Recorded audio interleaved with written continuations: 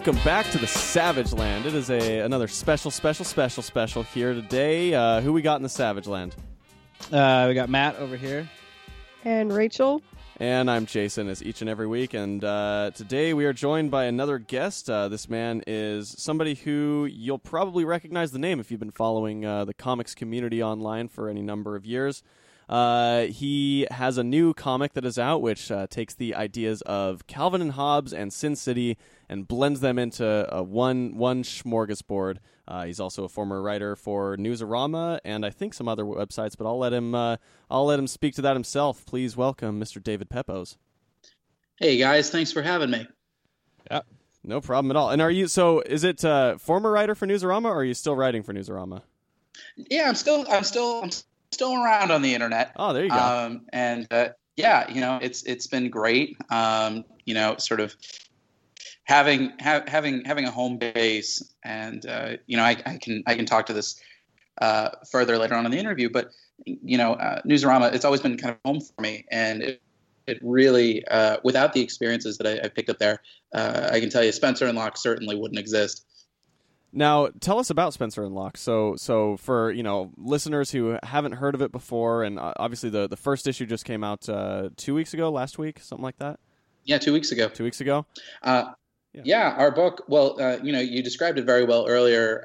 Our easy elevator pitch is: what if Calvin and Hobbes grew up in Sin City? So Spencer and Locke, it's about a hard-boiled cop whose partner happens to be his childhood imaginary friend. So it's a little bit of True Detective, a little bit of Fight Club. But ultimately, our story, it's a little bit of a black comedy parody, but also a love letter to Bill Watterson and Frank Miller, two of the greatest cartoonists of my lifetime. Mm-hmm. And our story, it's very much about a kid who grew up in some very trying, difficult circumstances, and sort of the unique coping methods he's built up over the years to really protect himself from further harm. Awesome, and we definitely will want to get back to Spencer and Locke and talk about a lot of stuff and sort of developing it. But I think first, what we'd like to do is kind of build the foundation and the journey of getting there. And, sure. Give people the full picture of David Pepose. Where did you grow up? To kind of sure. I'm a Midwest native. I grew up in St. Louis, Missouri. And once I went off for college, I spent about 10 years on the East Coast. I spent a little bit of time in New England, and then wound up spending about 5 years in New York. And it's funny because I feel like my career trajectory, it's not a straight line by any means. It's very much a zigzag. And, so I got my start actually as a newspaper reporter. I covered state politics and breaking news and cops and crime. And after a few years of that, I really wanted to get back to creative things. In college, I interned actually with the editorial department at DC Comics. Okay. And it really kind of blew my mind, sort of seeing behind the scenes of how a lot of people's favorite comics get made. Yeah. And I wound up going to Columbia University in New York, studying publishing. And because that's the way my life goes, I wound up getting a job in television out of it. I worked over at CBS for about 5 years in New York. And about a year ago, I decided to, I liked working in TV and film so much, I decided to move out west to Los Angeles to pursue that further. Mm-hmm. Nice. It's a tour around the country for your life, for sure. Yes, very much so. Very much so. But I think. Go ahead. Yeah, go ahead. I was just gonna ask when you got into comics, but you can go ahead and finish. Like. Oh yeah, well, I've been into comics. I mean, as long as I can remember. I remember my mother giving me 4 Marvel books when I was probably 4 or 5 years old. She gave me an issue of Amazing Spider-Man, drawn by Eric Larson, which just blew my mind. It was the issue before Spider-Man and Venom wind up on the island. Okay. And as far as the first comic goes, that really kind of blew my mind. And then I had an issue of Captain America where he and Jack Frost team up against an ice serpent. And I love that. That was amazing. Yeah. An issue of The Silver Surfer where it was Adam Warlock versus Drax the Destroyer in the Soul Gem. Wow. And I didn't understand any of it, but it looked awesome. And an issue of The Incredible Hulk where the Hulk winds up pouring radioactive waste all over the Abomination's face, which is a 5-year-old. That was quite intense, but kind of like super metal, even though I didn't know what that word meant at the time. Yeah. And, I carried those books around with me everywhere. I would read them constantly. And then one day, my mother bought me a copy of Infinity War #2. And if you guys have ever seen the cover to that book, it's literally every single Marvel character that you could possibly think of on that cover. Oh, wow. And that's when I realized, like these characters, they all interact. I could see Spider-Man and Captain America and Wolverine, who I thought was just the coolest. And that just that just blew my mind. And I realized that there was this wider universe to explore. And pretty much from then on in, I was totally hooked. I've certainly had certain different stages of my comics reading, like I'm sure plenty of other longtime readers have. Yeah. I remember, as a teenager reading Spawn or reading Crimson, or getting really back into the swing of things with Civil War and 52. Yeah. But I feel like comics have always played a really big part of my life. And especially once I graduated high school and went to college, I became a voracious comics reader, and haven't looked back since.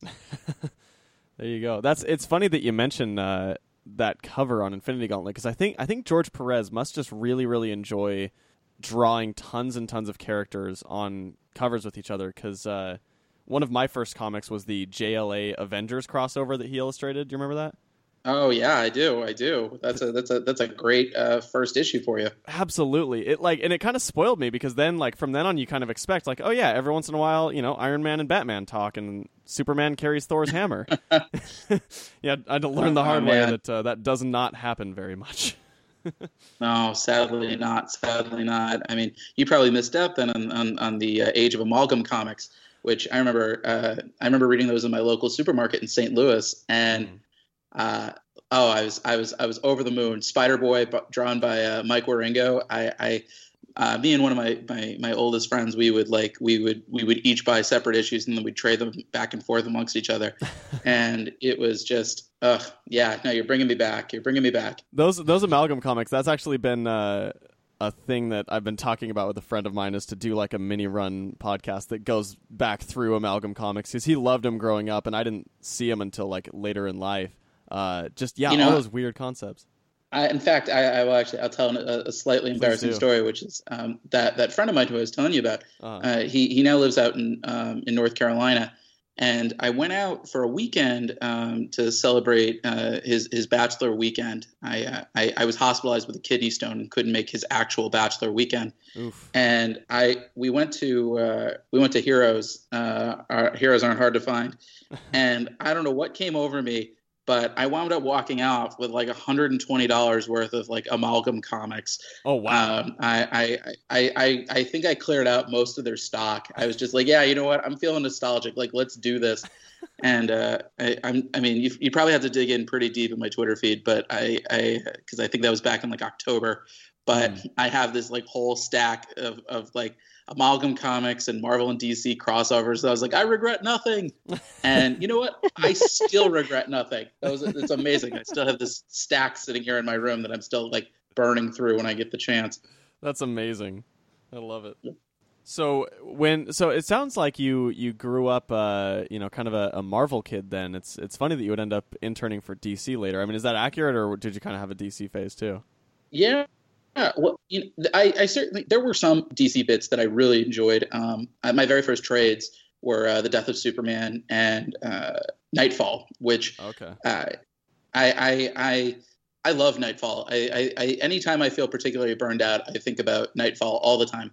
Really? And actually, Devin Grayson and Roger Robinson's Batman Gotham Knights, I picked those up in my supermarket as well, and I'd still say that's my favorite Batman run of all time. I I have it on Comixology on my phone. I never I want to make sure I'm never left without it. I just flew from C2E2. I had no books on me. I read through it again. Wow. That I think that's that might be one of my favorite runs of all time. It maybe alongside Grant Morrison's JLA. Yeah. Oh yeah, and Grant Morrison's JLA, which I should say. I mean, that's my all-time favorite super team book. Yeah. And Jeff Johns' run on Teen Titans. Yes. My goodness. In fact, it was that run on Teen Titans that wound up getting me my internship at DC. Please explain. Because what happened was, and I never do this. It's very rare for me to do this. I had read the 1 year later arc of Teen Titans, and I loved it. It just it reminded me so much of old school Chris Claremont X-Men, just in terms of the soap opera and the team dynamics and I remember I wrote a letter into DC, and I said, "Oh, I love this run on Teen Titans. It's amazing." And I remember asking, "Hey, how does one? Do you guys do internships? How does one do this?" I think I was a sophomore in college at the time. Okay. And I got a nice form letter back saying, "Oh, check the Warner Brothers job site." But what happened was, the very nice man who emailed me forgot to take his signature off the email. And so I spent the next 6 months corresponding with him. His name's Ivan Cohen. And Ivan and I would go, I'd email him and say, "Hey, is there any way you could send me some comic book scripts, for example?" Okay. Because my screenwriting teachers back then said, "Oh, the best way to learn how to write scripts is to read scripts." Yeah. And Ivan was a mensch, and he humored me, and he sent me some. I know he sent me an issue of All Star Superman to read, which is fantastic. And we went back and forth, and I wound up interviewing with him for an internship. Oh, wow. And it went great. I thought, this is it. And he goes, "You're too young." He goes, "It's the only thing holding you back is I know you can apply again next year. And we have candidates who can't." So the next year, I emailed Jan Jones, who was who became in charge of the program, and we went back and forth. And I'm not sure exactly what happened. I think something about the paperwork kind of fell through at the last second. So I wound up taking some internships out here in LA, actually. And so my senior year rolls around, and I said, I have to do this. I have to get an internship at a comics company, or I'm going to lose my mind. Yeah. So poor DC had to hear me call them. I think I called them once a month, and then I wound up, by the time as it got closer to my graduation, I think I called them every other week. And finally, they relented and said, "You know what? You've been calling us for 3 years. I guess you want this." And so yeah, I finished college, and then immediately took a bus to New York. And I wound up working. I worked mornings at DC every day, and then I would work nights at a newspaper, which is since shuttered out there in New York. And I can tell you that I love my day job. I working at DC was I'd still say it was probably the best job I've ever had. It was so amazing getting to work with the editorial team over there, and getting to see sort of what goes on behind the scenes of some of your favorite books. Yeah. To give you sort of a frame of reference, when I was there, that was during Batman R.I.P. and Final Crisis. Oh, wow. So it was amazing seeing these books come together and being able to find reference art, which was a big part of the editorial internships job. Just finding, what does this costume look like? Or what is this scene in this particular issue that they're referencing look like?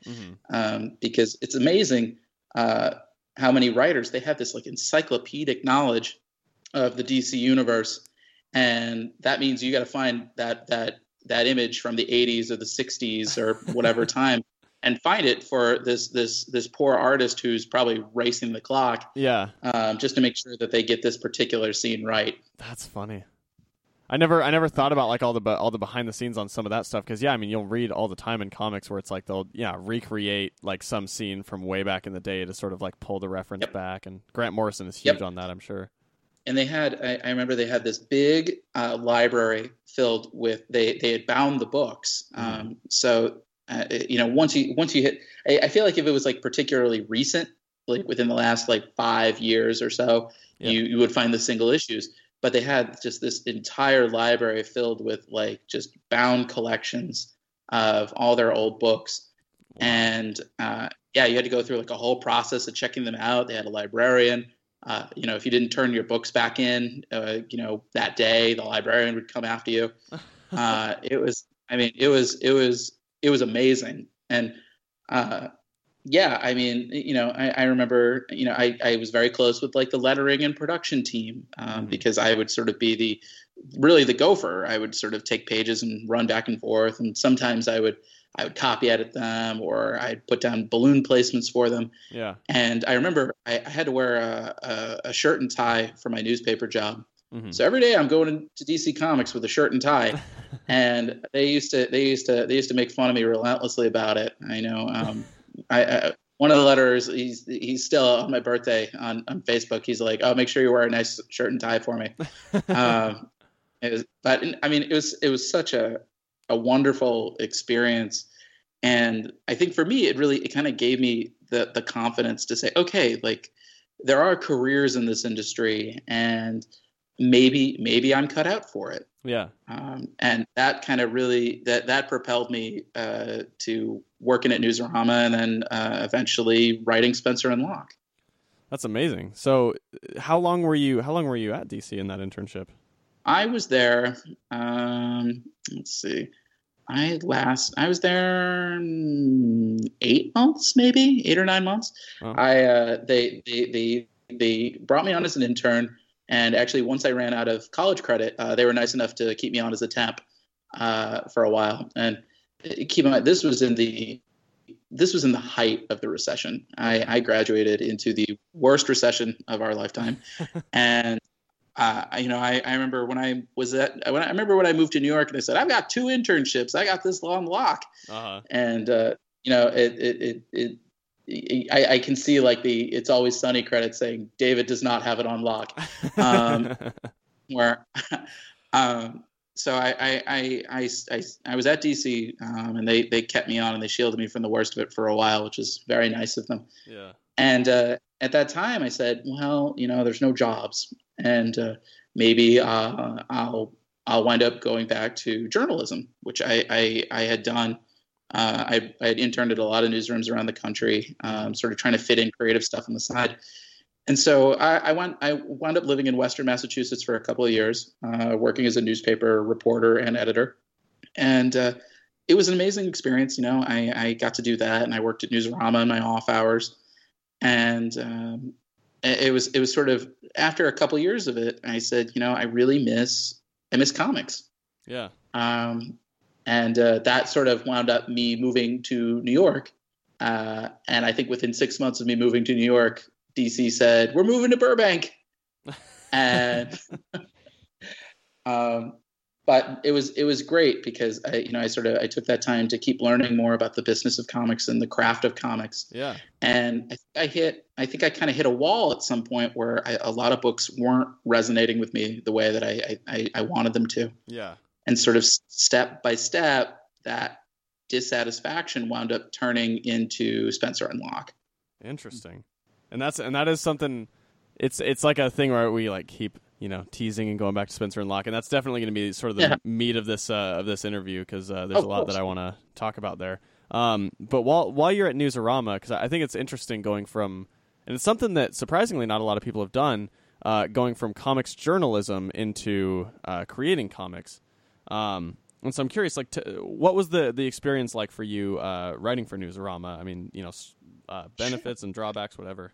No, well, and it's funny because it's actually, the jump from comics journalism to comics creators, it actually goes back fairly far. Paul Levitt's got his start working on a fanzine, and I believe Jerry Conway might have done the same thing. And there's a whole generation actually of Wizard staffers who have wound up, in the dissolution of that magazine, wound up becoming comics creators or comics staffers in their own right. Yeah. I can think of people like Mel Kylo over at Boom Studios, or Brian Cunningham, one of the editors over at DC. A bunch of Wizard expats have actually gone on to probably work on a lot of your favorite books. That's cool. Yeah, I didn't even and know that. The reason why how I got on to Newsarama was another alum. Janelle Asselin was an alum of Best Shots over at Newsarama. Okay. And when I was interning there, she had been hired on the Batman art office as an assistant editor. Oh, cool. And she was so nice to me while I was there, which is great because that really helped me with my burning jealousy of her working in the Batman office. And I remember asking her, how did you get here? What did you do to wind up working at DC? And she said, oh, well, I worked at Newsarama, and I met a lot of people through that, and I met Mike Martz through that, and we kept in contact, and there was an opening, and they wound up hiring me. And like I said before, I had graduated into the worst recession of my lifetime. Yeah. So I was desperate for anything really to add to my resume, just to that I didn't feel like a bump along. Yeah. And so Janelle introduced me to her editor, Troy Brownfield, who really has been one of the great mentors in my career. And he was in charge of Best Shots and eventually blog at Newsarama. Okay. And I was hired, and I wound up writing for both. And when Troy wound up retiring, he wound up ceding control of Best Shots to me. Awesome. And it was, it's an amazing experience. I feel like Newsarama was really, DC was kind of like my comics undergrad in a way. But I think Newsarama was like my grad school. I feel like being able to sort of read and analyze and break down comics, I was doing it 4 days a week, sometimes 5. Uh-huh. And by doing that, you start to adopt your own process, and you're able to better articulate, what do you like about a particular comic? What don't you like? Is it something that's your own particular taste, or is it based in some sort of deeper narrative principles? Yeah. And that experience really kind of helped me hone, for lack of a better term, sort of my own comic book politics. Yeah. In terms of, for example, I think decompression, when used correctly, can be a really powerful storytelling tool. But I think over the last, we'll say the last 5 years, I think it's been overused. Yes. And I think what winds up happening is it's sort of, you wind up going for a very long story that doesn't really pay off or go anywhere. Mm-hmm. And it winds up sort of feeling like a month-to-month bait and switch. Yeah. And, and so when we were writing this book, I made it a point where, books like Cameron Stewart and Brendan Fletcher and Babs Tarr's Batgirl, I feel like is the antidote. Yes. To decompression. I totally where agree. Each issue kind of, it's like stands at its own 2 feet, and it has its own unique hook for each chapter. They all feed to an overarching story, but you can pick up a particular chapter of Batgirl, say the wedding issue, for example, and you'll know, oh, this is the story, or where she's fighting Riot Black, for example. Yep. You'll know exactly which chapter I'm talking about. And that was something like when we were structuring Spencer and Locke, I wanted to make sure that each issue, you could say this is the car chase issue. Yeah. Or something like that. Yeah, it feels like an episode rather than a chapter. Yeah, and while they all sort of fit in, this larger storyline, there's something unique to each issue, something that's different and will sort of hook you in. Yeah. But Newsarama, it was such a fantastic place to learn, both in terms of my colleagues there. Some of I've met a lot of my best friends through that site. People like George Marston, for example. He's one of my best friends. I mean, we live on opposite coasts now, but every chance we get to see each other, I mean, he was sitting, helping me out of my booth at C2E2. I mean, it was, or Pierce Lydon. I mean, those are people who I've established, lifelong friendships with through the site. And I think a lot of that comes from the camaraderie of being in the trenches. It's very much like a journalism thing. Yeah. And also, I've been really fortunate to be able to meet with a lot of creators and learn a lot from them. I had a column before I moved to New York that it was called Writers Workshop and Artist Alley. And I was able to actually interview a lot of up and coming creators and ask them about their process.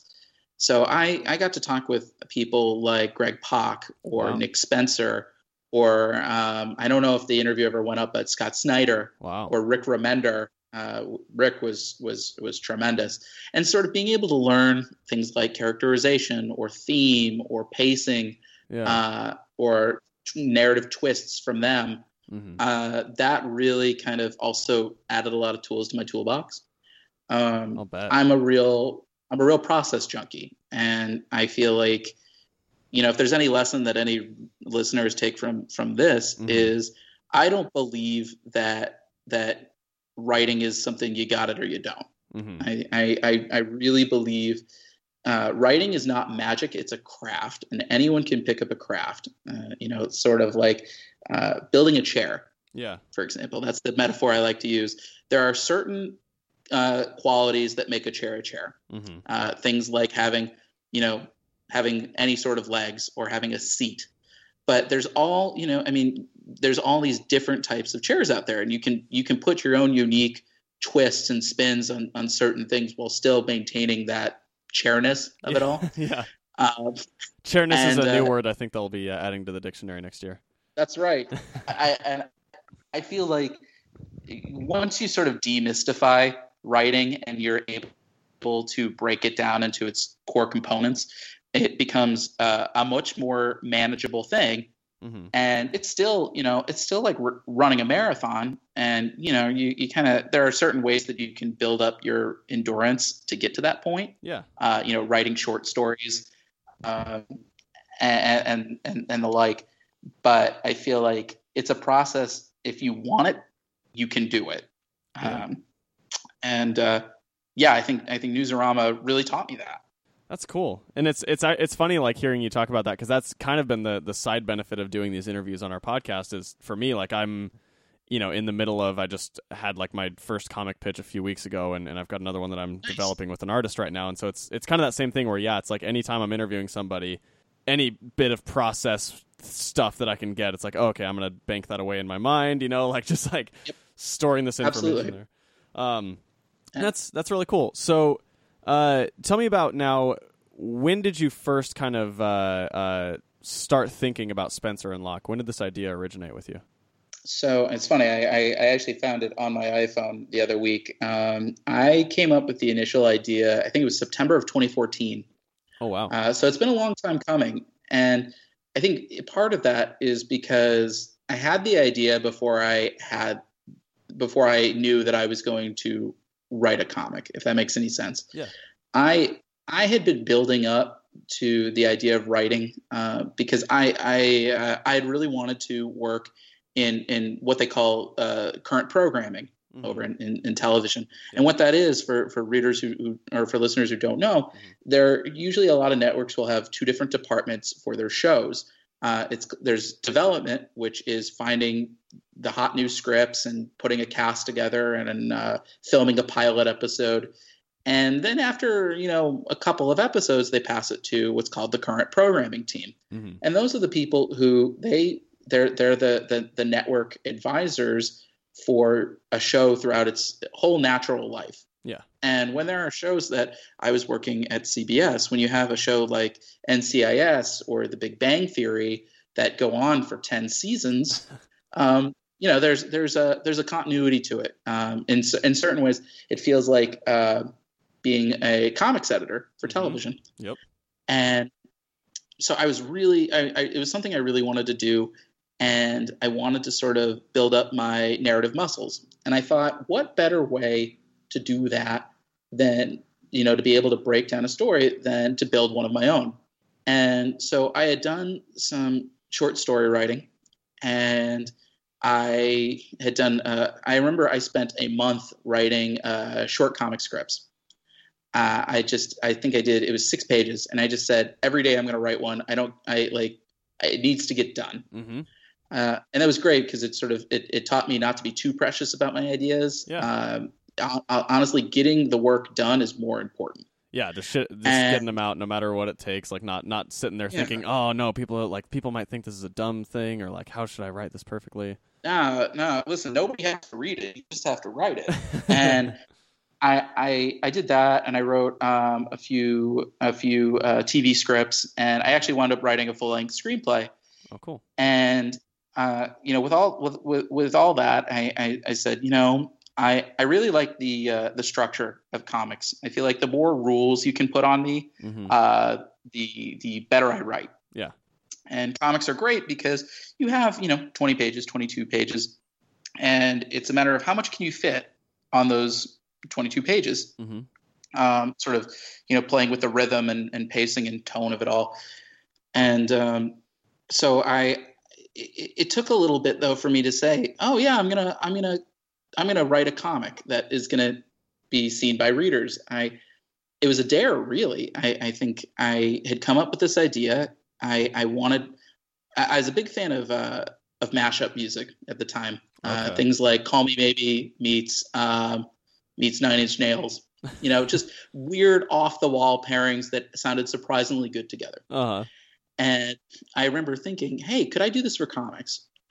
Is there a combination that just sounds so like it's such a bonkers combination, but to actually make them work together, sort of the peanut butter and bacon of comics. And I remember putting a lot of combinations together, and a lot of them, though, the problem is they didn't really have the legs for it. They felt it was all based on shock value. Mm-hmm. I mean, you could do post-apocalyptic Sesame Street or whatever. Yeah. And like that's an image, but like, is there a story behind it? Or is it just going to be like, oh no, like Big Bird fell in the fallout again? Yeah. And when I had this idea about Calvin and Hobbes, Mm-hmm. and I remembered reading a remixed Calvin and Hobbes strip where they had put Calvin on Ritalin. And suddenly Hobbes is saying, hey, don't you want to go outside? It's a beautiful day out. And Calvin's like, no, I got homework. I got to do this. And Hobbes goes, you've been acting off lately. Is everything okay? And Calvin goes, well, actually, Mom put me on this new medication. She says it's really helping my focus. So I got to get back to my homework. Huh. And the strip ends with just Calvin doing his homework, and there's this lifeless doll sitting next to him. Yeah, I think I remember that. And it's one of those things, like I kind of chuckled, and then I realized like that really speaks to what I think is potentially this underlying bleakness to Calvin and Hobbes, because what is this kid's home life like that he doesn't have any real friends, that he has to create such a vivid companion for himself day in and day out. Mm-hmm. And I started thinking about that, and then I had this image flash in my head. I'm a huge fan of classic Frank Miller. His Daredevil, The Man Without Fear, was actually a very formative read for me, and that was the thing that made me realize that there are authors that make these books. They're not just like mass produced through a filter. Yeah, they don't come from like a giant collective of people. Exactly. And that I had this image flash in my head of like the Sin City character, all beat up and grinning maniacally in an alleyway, and he's holding a stuffed animal. Mm. And that's when I was like, oh, okay, that's the peanut butter and bacon moment.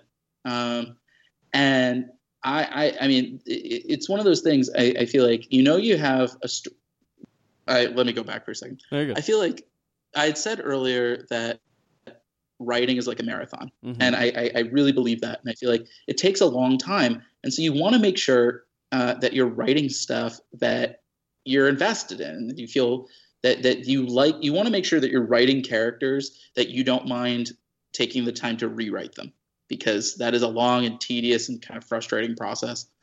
And these characters, I mean, they they felt pretty full formed even at the get go. And it was such a joy to write them. And I think I wrote that first issue, might have been a week. Wow. And I had said to myself, it was just like, oh, like, that's cool. I wrote an issue of a comic. Like, that feels good. And then this like voice in the back of my head was like, well, what if we did more than this? Like, what if there was like, what if you wrote a treatment? Mm-hmm. So I said, oh, okay, yeah, I'll write a treatment for like a whole arc, you know? And I remember investigating, I remember I did some research on Boom Studios, Mm-hmm. because, you know, and I said, how many issues do their series usually go on? Because I think a trap that a lot of young aspiring creators fall into is they say, I've got this idea. It's going to be the next Y the Last Man. It's going to run 60 issues and it's going to be amazing. Yep. And the thing is that Brian K. Vaughan didn't start off with 60 issues.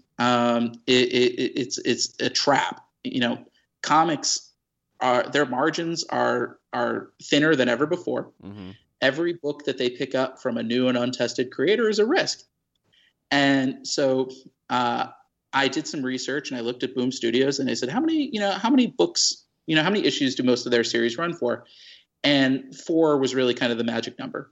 And so I said, okay, how am I going to break this down into 4 issues? So I wrote the treatment and I said, I kind of like this. Like, I think this concept has some legs to it. And so I said to myself, well, what if I found an artist, just kind of see how that goes. And I found Jorge Santiago Jr.'s portfolio online and was immediately like, yeah, I think this is the guy. And he turned in his pages and I was like, yeah, these look really good. But at the same time, I was like, okay, this looks fine. But, it didn't really click for me until we found our colorist, Jason Smith. Mm-hmm. And actually, poor Jason, Jason was not our first colorist on the book. He was not even our second. I had found a colorist who our first colorist, the style wasn't really a good fit for Jorge's art. Mm-hmm. And then we found a second colorist who I think maybe he bit off more than he can chew in terms of his commitments, because he took our money and just vanished. Yikes! Which was not fun. Yeah. I bet. And I was feeling fairly disheartened, and I think I might have posted something on my Facebook wall saying, "Hey guys, any colorists?" And Taylor Esposito over at Ghost Cliff Studios, who he messaged me and he goes, I know a guy. His name's Jason Smith. Give him a try.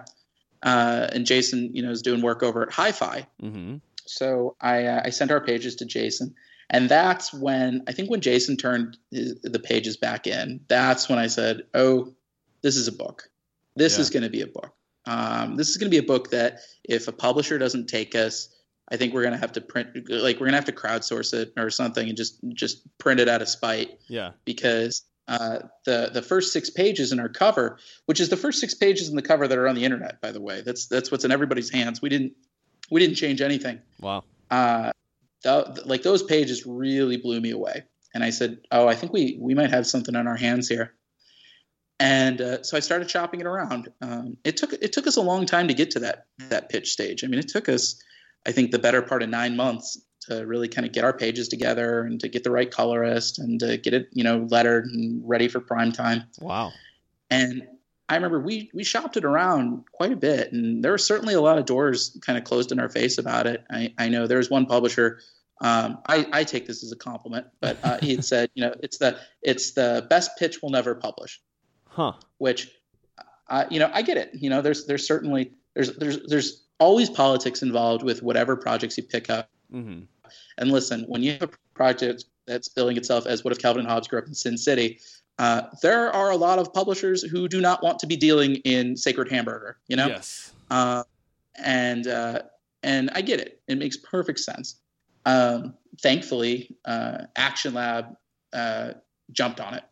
I remember I remember I was staying late at work one evening.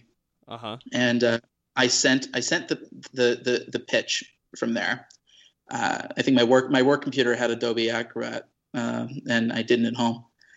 And so I sent the pitch, and I was catching up on some paperwork, and it's 6 or 7 o'clock at night. And about an hour after I sent in the pitch, I got an email from our creative director, Dave Dwanch, saying, "Hey, like, how long do you think it would take you to finish this?" And that's when I was like, "Oh, this is real. Wow. This is a thing." Yeah. And I mean, it's for a pair of first time creators. I mean, this is Jorge and I. It's both of our first published works.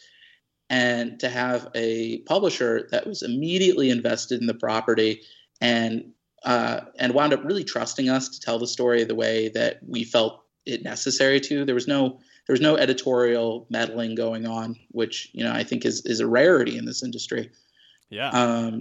It was fantastic. I mean, and that sort of, it's funny. I think Jorge, he for the year plus, really 2 years that we've spent working on it.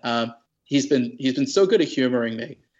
Even when he probably didn't know me from a hole in the wall, he probably, I think he expected this to take off even less than I did.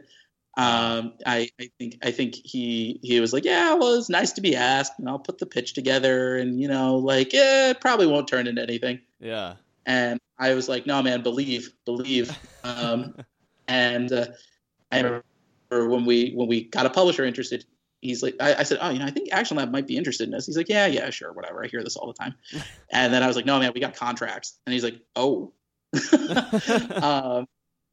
And I think even then, when we were putting the book together, I'm sure. I mean, listen, I come from an editorial background, so I try to see the big picture. And I think our process of working with Action Lab, it's not like I wrote our scripts and then just said peace out. Yeah.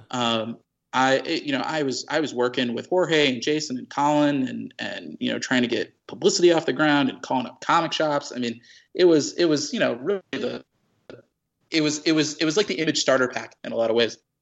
And I think Jorge was so patient with me when I was like, well, like, what if we did the layouts like this? Or, what if we paste out this sequence like this? And we go back and forth pages and pages about like the best way to like knock out a sequence. And I think that's the reason why it looks as polished as it does, is because we were able to bring like the best of both worlds to it. Yeah. And I think I think he was humoring me. I think he was like, oh, like, whatever, like, it's going to be like this little itty bitty dinky indie book. Who cares? And I was like, no, man, believe. And I think once he saw us get reviewed over at IGN, I think that's when he was like, oh, okay. Like this guy I didn't know from a hole in the wall. Like he hustled his promise for us. And, yeah, no, I'm so excited to be working with this team. I mean, like, I feel like I tell everybody who will listen, I say, learn Jorge Santiago Jr.'s name now. Yes. He's going to be huge. And so I am very much looking forward to riding his coattails for as long as he'll allow it. I have a quick question. You mentioned this mashup formula. Is that something you plan to stick to, or is this just a one shot and you have other projects that you want to work on? I think yes and no. I know that's a frustrating answer. I think there's always an element of mashup to any sort of like high concept you've got going on. So like, you see it in TV, for all example, the time. Yeah. I mean, look at like just something off the top of my head. The Fast and the Furious. You say it's Point Break with cars.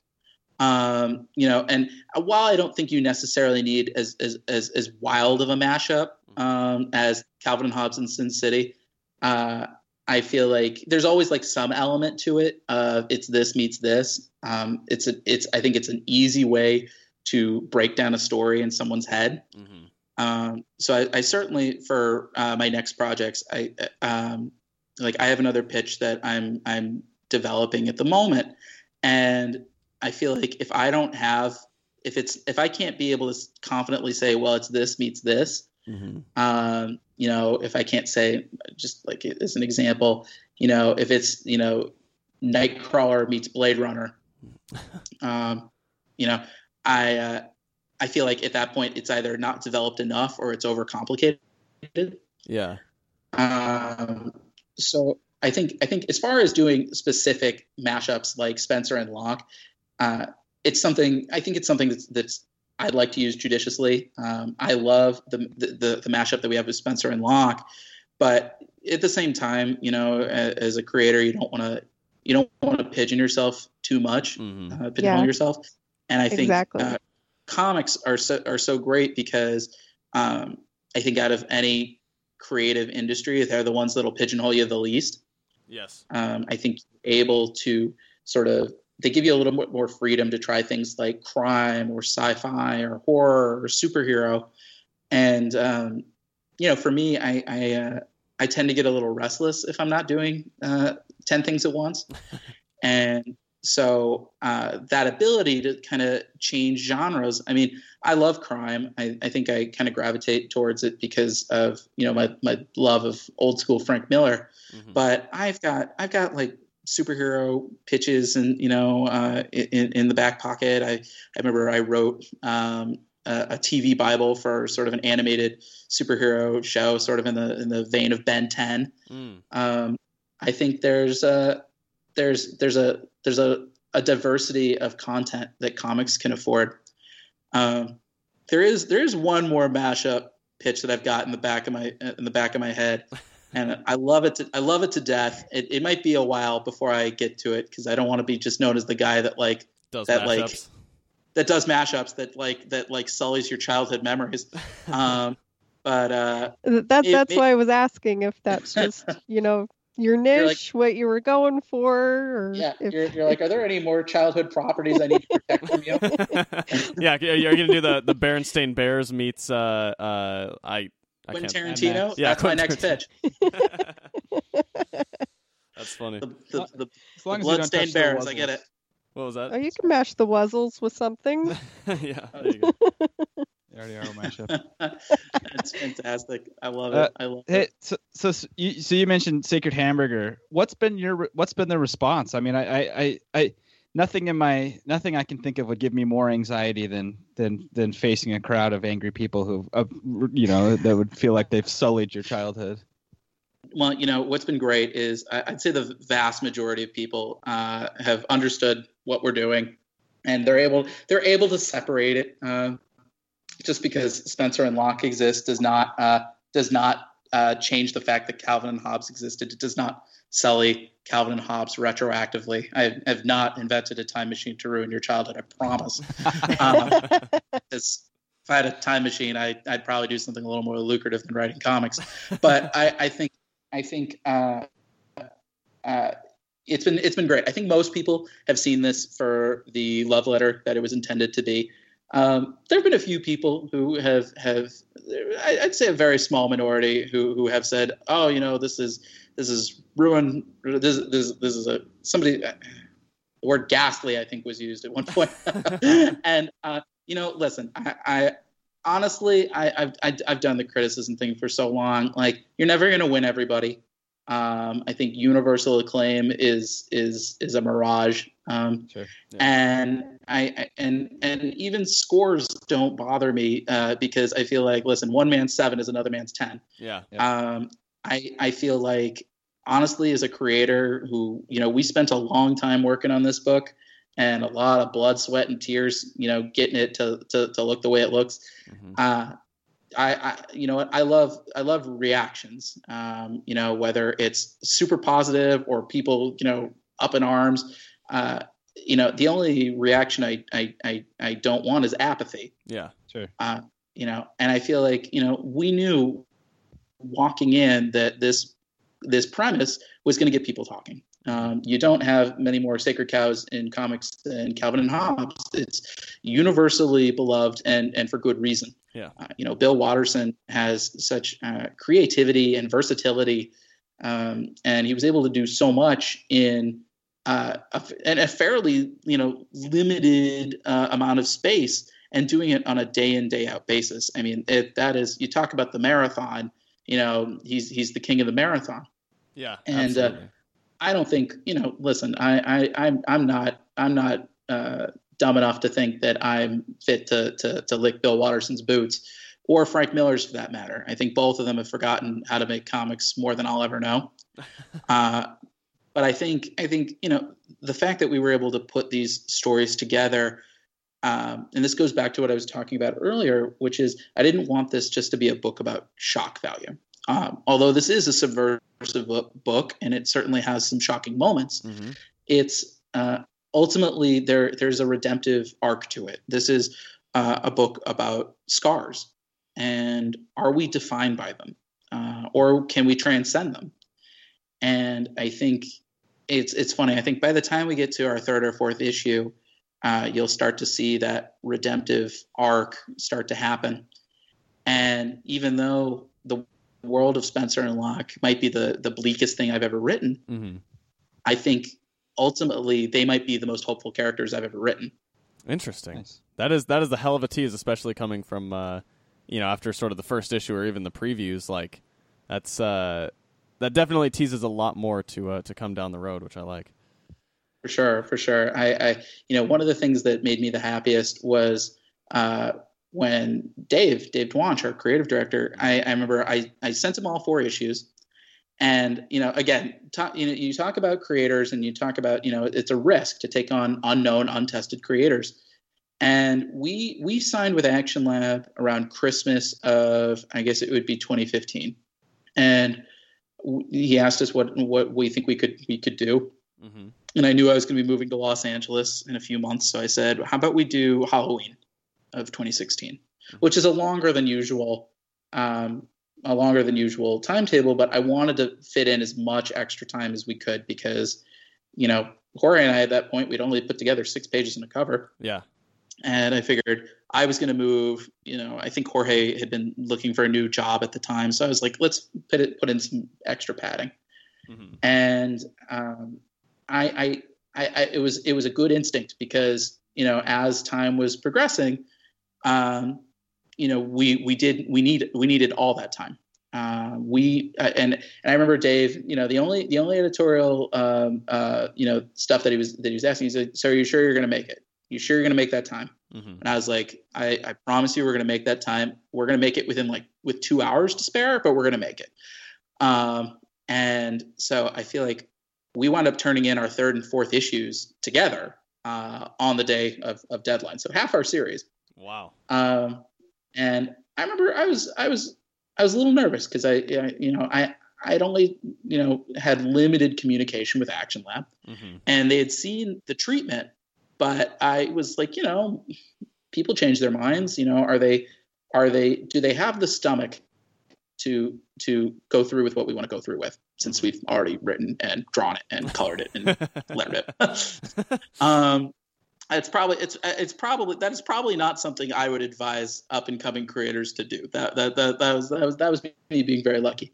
Yeah. And we turned it in on deadline, and I remember Dave texting me a few weeks later, and he said, I've made it to issue 3 and you've already almost made me cry. Wow. And then the next day he's like, I finished it and you did make me cry.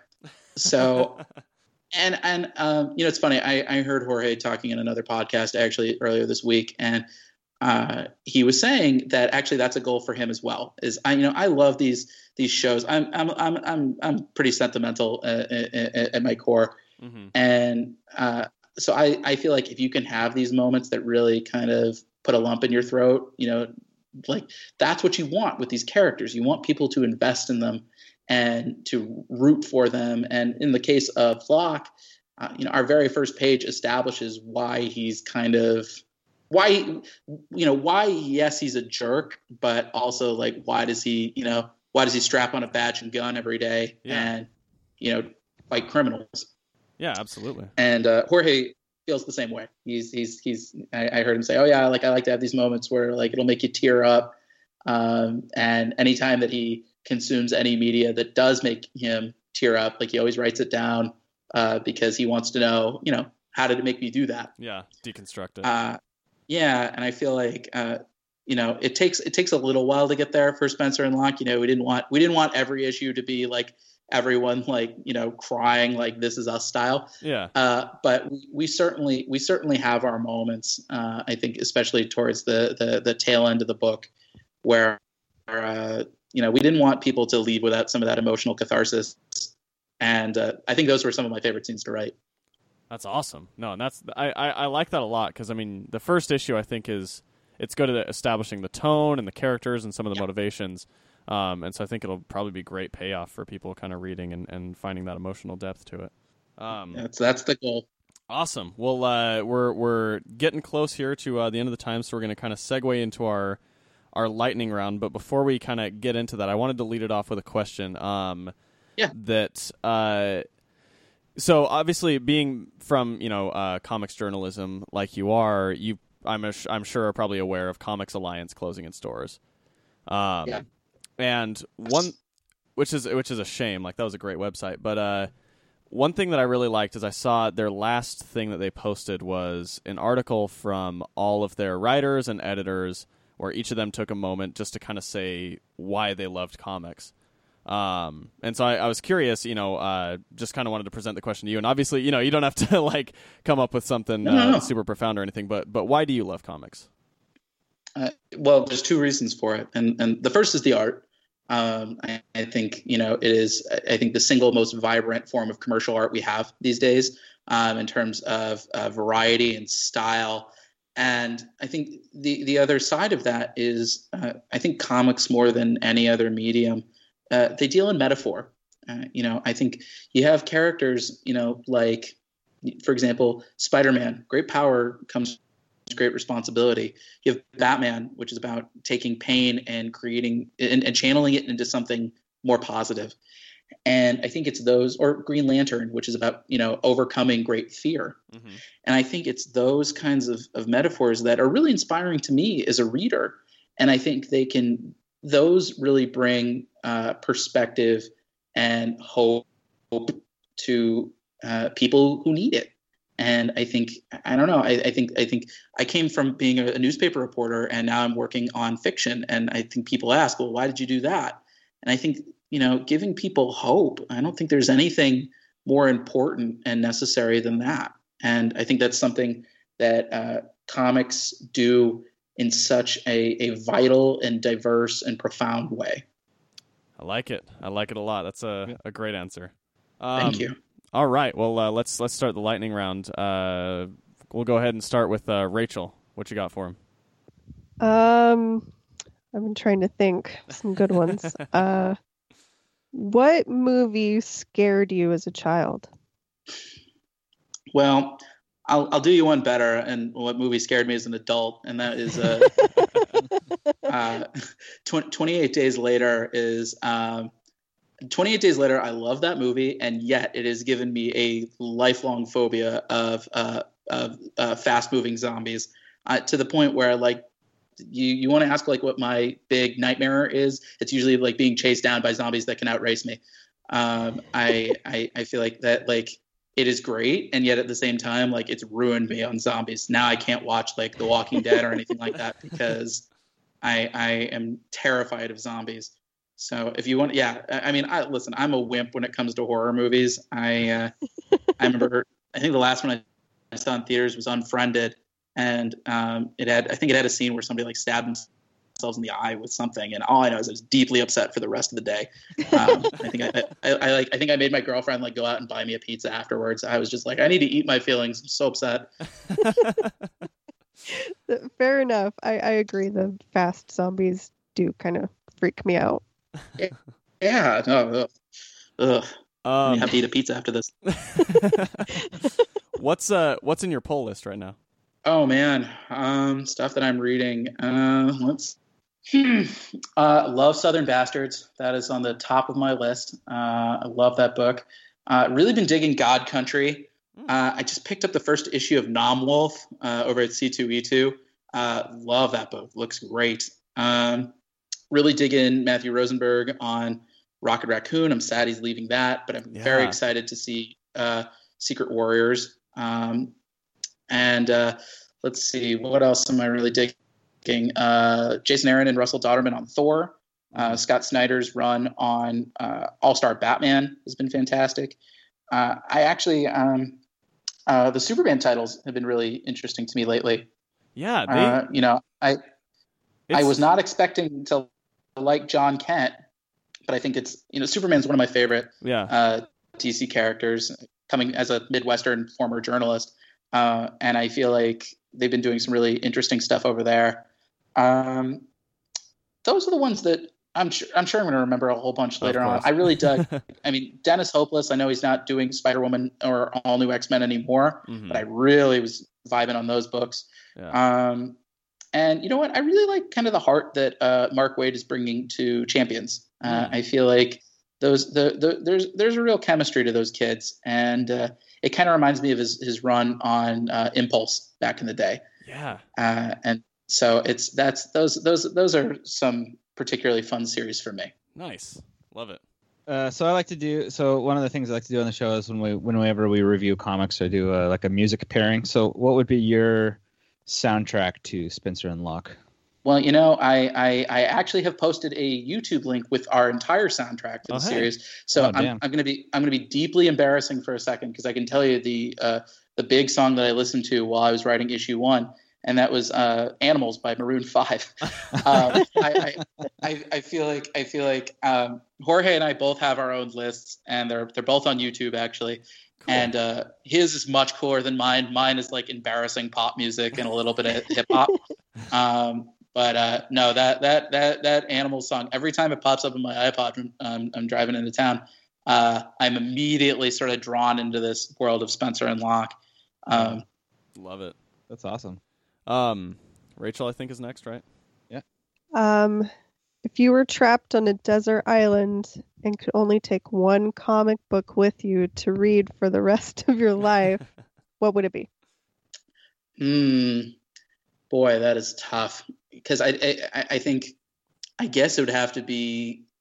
See, they don't have an omnibus of Devin Grayson and Roger Robinson's Batman Gotham Knights. So I think I'd have to say Grant Morrison and Howard Porter's JLA. Nice. I guess, or I guess I could say J. Michael Straczynski and John Romita Jr. and Amazing Spider-Man. Oh, boy, there it is. I feel like Yep. It is. It's a tough call between the two of them, but I think those are like, you know, you want to look at like sort of my formative like writing DNA comic books. It's those three for sure. It's funny, you just in one answer. Yeah, I'm gonna go ahead and I'm gonna thank you on that one, because I've been trying to convince these guys that Straczynski's Spider-Man run was one of the greatest comics of all time, and I'm getting a lot of flack for it. Listen, I think I've had this debate with a lot of my friends as well, and I think it's because they focus on the villain side of it, and for me, that's not what grabs me about the book. It's about the fact that JMS, he really got Peter's voice, and he got that characterization, and the fact that there's that struggle. The overarching struggle of that book is not about Moreland and spider totems and all that. That's just the villain that he shoehorned into it. The arc of that book is how Peter wins his wife back. Yep. And I think those are like the really important moments. And also for me, I mean, I really like the 9/11 issue. I know there are people who say, well, Dr. Doom cried and that's out of character. And that's, again, I don't think that's what the book was for. I think it was to try to bring some sense to something that was particularly senseless. And anytime that I see that double page splash of Peter just kind of, you know, he's holding his head as he sees the wreckage of the towers, that always sort of sends a chill down my spine, even to this day. Yeah. And so I love that one. No apologies here. I got your back. No, it's funny. In one answer, you managed to appeal to the deepest sensibilities of both Matt and myself, because while he's a huge Spider-Man guy, I'm a huge DC guy, and two of the runs you've mentioned today, Grant Morrison's JLA and Jeff Johns' Teen Titans, are like my formative comics reading runs completely. Oh, those are great. I mean, that Titans trade where they go to the future and they see the evil versions of themselves. Yes. Oh no, that's I love that arc. It's such a good run, and I think for me that's what kind of also clicked for me with Jeff Johns sort of being one of my favorite DC writers. You should really check out his JSA run. He did an excellent single issue featuring Damage, Liberty Bell, and Our Man, and that that might be my favorite single issue of DC Comics. You know, the metaphor is just because something's broken doesn't mean you have to throw it away. Yes. And that's why Liberty Bell has a crack in her logo. Yes. That gets me like choked up every time. Yeah, I like anything that almost anything that Jeff Johns has done at DC has just like really spoken to me, and that exact arc that you're talking about, like bringing out those deep fears of Tim and Connor and Cassie especially, like, you know, and then like the struggle that Bart was having with back. Anyway, I could go on forever. That's such a good story. Such a good series. We'll do one more round between the three of us, and then we'll finally let go of you. But oh no, I'm having a blast. You keep me as long as you want. Awesome. Who is your favorite villain of all time? We like really trapping people into definitive answers on this show. Magneto. Magneto. Okay, yeah. It's definitely Magneto. I think you know, he's my favorite. I mean, I think, look, I'm Jewish, and so I feel like his story as a Holocaust survivor, like I think it certainly resonates with me. And he's one of those heroes. He's one of those characters he's the hero of his own story. Mm-hmm. And it's not to say that there aren't characters who can't just be pure villains. I mean, you see Heath Ledger's Joker, for example, which is a great example of a character who is just a villain. Yeah. But I think I like that sort of damaged anti-hero thing going on with Magneto, and I feel like it gives a lot of room for different storytelling choices, and also just the way that his powers work. You're able to exercise them in very, very unique and interesting ways. So he's definitely my favorite. Although I am starting to really warm up to Lex Luthor. Once I started seeing him as less of like a Donald Trump figure, and more as like evil Steve Jobs, things started to kind of click a little bit more for me. And I think it's just because like I've been thinking a lot about Superman, and you know, he's definitely like a bucket list character for me to write. And if I ever got the chance to tackle him, I would definitely see Lex as, you know, he's the kind of guy who would say, well, don't we believe in due process? Why would we want an alien, you know, violating our civil liberties by using his superheroing and X-ray vision? And suddenly, like, Metropolis is like building like noise baffling devices and like painting everything in lead. Clark's like, ugh, like, I just want to be able to save somebody from jumping out of a building, and you're making my hometown very difficult to live in right now, Lex. So I'm warming up on him too. Okay. Let's see who Rachel is. I guess it's my turn, but I already feel I feel vindicated for the JMS Spider-Man thing. So I'm just gonna I'm just kidding. You're like, I don't have that. I got nothing else. It's cool. No. Calvin and Hobbes. What's your of all the Calvin and Hobbes stuff? What are the ones that stick with you the most? Like what, you know, I don't know, strips or individual panels or like characters, you know, whatever it is. Well, boy, I feel like if there's anything that really stands out to me, I mean, the iconography that sticks out the most to me, you'll see in issue 3. That's our Spaceman Spiff issue. Nice. And you'll have to see. I can't show it to you because I'm on a podcast. But if you look up Mon House's variant cover for issue 3, that's probably one of my favorite covers for my favorite issue of the run. And I think for me, Spaceman and all of Calvin's kind of more vivid hallucinations, they stood out to me in part because like Bill Watterson was able to really flex his artistic muscle. He was able to show that like it's not just breaking down into the more simplified, you know, comic strip cartoon characters, which you have to simplify in order to do them day in and day out, but like that he's able to do these like amazing sweeping vistas and like these crazy looking aliens, these awesome looking crash sequences. Like he reminded you, no, like I'm not just a cartoonist, like I'm an honest to goodness like illustrator artist. Yeah. So that I think that was my favorite, and I think that's part of what drew me to this series is the fact that we can take this book places that ordinary noir can't go. And it's because it's a book about perception and imagination. Yeah. Interesting. Love it. Is it, let's see, Rachel, right? I'm up. All right. What's your favorite comic book adaptation? Boy, that is tough because you know what? That first Spider-Man movie, I think I saw that the way that like Mark Waid saw the first Superman movie, you know, like that made me feel like, oh, I really want to work in entertainment. Like that sounds like that. It just blew me away. But I think, boy, I feel like I'd be betraying myself if I didn't say Spider-Man. But the first Avengers movie, I probably saw that in theaters like 6 times. I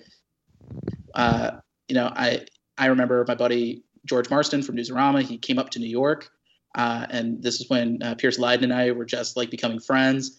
And I think we all saw that movie together at least 3 times. And so I have such great memories associated with that movie. And it's also just like a good, well-balanced, well-paced movie. And yeah, there's some stuff you can nitpick about it, but like the pros so far outweigh the cons to me. So I think either Spider-Man or Avengers, and then The Dark Knight is a beloved but distant third place. Awesome. I love it. All right. Well, we're getting close here on time now. So thank you. You've been super generous with your time today, David, and you've been awesome with answering all of our questions. And so thank you so much for joining us. I appreciate it. Yeah, no problem. Thank you for having me. These have been great questions. I've been now I feel like I got to go watch Avengers and crack open Infinity War #2. So thank you guys for bringing me back. I appreciate it. Yeah, no problem. And you're totally welcome to come back anytime to talk geek or whatever. But let the listeners know where they can find you and Spencer and Locke and all that stuff. Yeah, absolutely. Well, listen, you can follow Spencer and Locke. That's just one word. The and is spelled out. You can follow us on Facebook, Twitter, and Instagram. You can follow me, Pepos D. It's just my last name, first initial. You can follow me on Twitter. I don't check my Instagram very often. And listen, the other thing I've been telling everybody is, if you like our first issue, tell your store to pre-order the rest of it, or just add it to your pull list. Yep.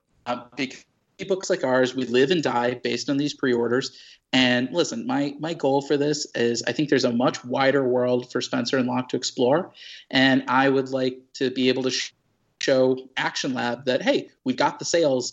Let's do a sequel. I think I've got at least another 2, maybe 3 arcs in me for this book, and I feel like having people pre-order is super important. We're not the biggest publisher in the world, but I think the fact that we've gotten, the fact that retailers have really in the press have really rallied around us so far, I feel like we're the little indie book that could. Yeah. And having fans tell their stores that they want to read the whole thing, all 4 issues. It's literally the price of a movie ticket and a cup of Coke. Mm-hmm.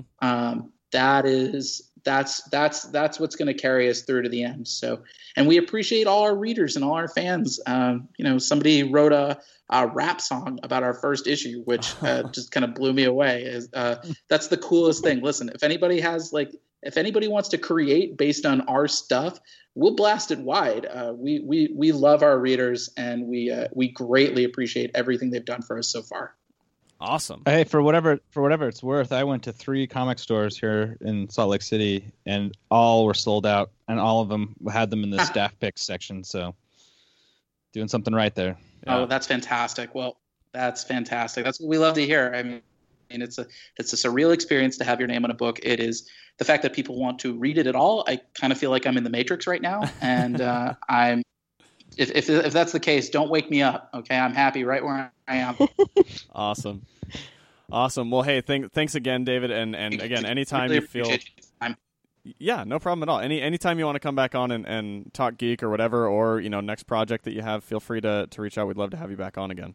Absolutely. Thanks so much, guys. Really appreciate it. Yeah, thank you. Yes, thanks.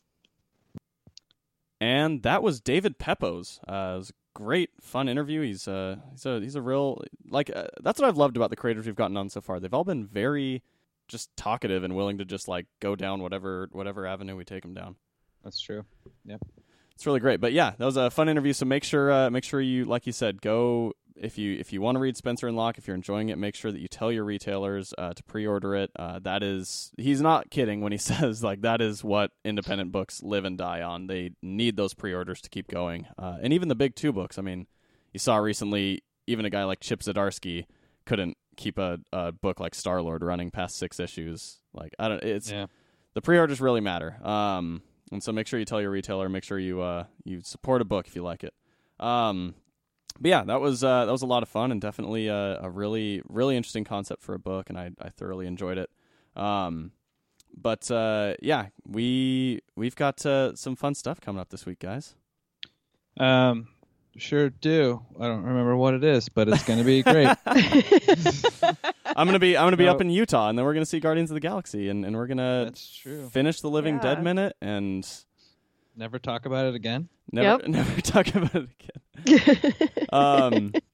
Yeah, no, it's gonna be a fun week. I don't know about you guys, and like it probably makes, I don't know, it might not make any difference to the listeners, but I love it when like I'm able to go up there and do an episode in person with you guys. It's a much different feeling than staring at my wall. Yeah. Yeah. Yeah. It helps when everybody's in the same room. Yeah, definitely. And so yeah, I guess the next episode they hear after this will be us. We'll probably be talking about Guardians of the Galaxy. I think we'll be talking about Guardians, and I think there's some other stuff we can kind of like drop in our wheelhouse. Like we can watch American Gods finally. Yes. Oh, I haven't watched it yet. I haven't watched it yet either. But that's on my to do. Yeah, no, it's an exciting week, and I guess to the listeners we won't even be wrapped up with the Living Dead minute yet. There'll still be like 2-3 more weeks. But this week, I guess as they're hearing this is the week that we had Sean and Brighton from World Champion Podcast on our Living Dead minute. That was fun times. It's good times. Yeah, we should get those guys on Savage Land, and then they can swear more. Yeah, they can swear more. Yeah. Everybody loves those sweet, sweet swears. That's right. Yeah, maybe, I don't know, maybe we'll pull them on for Guardians or something. I don't know. We could figure something out soon. But yeah, it's a good time. Anything you guys want to talk about before we send this guy off into the night? No. Yeah, no, I Dope. think I'm good. Nope. Good. Well, I think just you can, same as always, find us on Facebook and Instagram at Savage Land Podcast, and at Twitter, Savage Land Pod. You can call our phone number, which is 413-SAVAGE-4. We still don't have a voicemail, but I mean, we're hoping that at some point soon we'll get one. So if you want to leave us a message, if you want us to play your message on the air, you can call 413-SAVAGE-4. I don't think we've even brought that up in like weeks. It's been a little while, but that's back up. I mean, we seem to have a new influx of listeners, so thanks guys for listening. That's pretty exciting. It's been like, and this I'll peel back the curtain just a little bit. Don't peel back any curtains, Jason. There's magic behind those curtains. For the last 5 weeks, I think, every single week we've increased in listeners by a significant portion. At least from what our reporting tells us. So that's pretty awesome. So any listeners who are listening for the first time, we posted a 0 episode. Originally it was supposed to appear before episode 1, but iTunes started making our oldest episodes disappear. So you can find that 0 episode right in front of episode 100. So just listen to that as kind of your guide if you haven't listened to us before, because we would hate for you to have to go and try and listen to all of our old episodes. That's not fun. Yeah, don't do it. Punishment. Don't do it. Save yourself. Yeah, listen to that episode 0 if you're just starting and trying to orient yourself in this crazy, crazy world. But yeah, join us next week. We'll most likely be talking Guardians of the Galaxy and American Gods, and maybe we'll have some guests. Who knows what we'll have? We never know. So, that's true. We don't make a plan. We have 12% of a plan. Get it? Guardians. Got it. Guardians Got it. Got it. Figured it out. All right. Follow us on Twitter. Leave the reviews and the ratings and all that stuff. Be nice and enjoy your life. Pre-order your comics. Love your retailers. Eat some cake.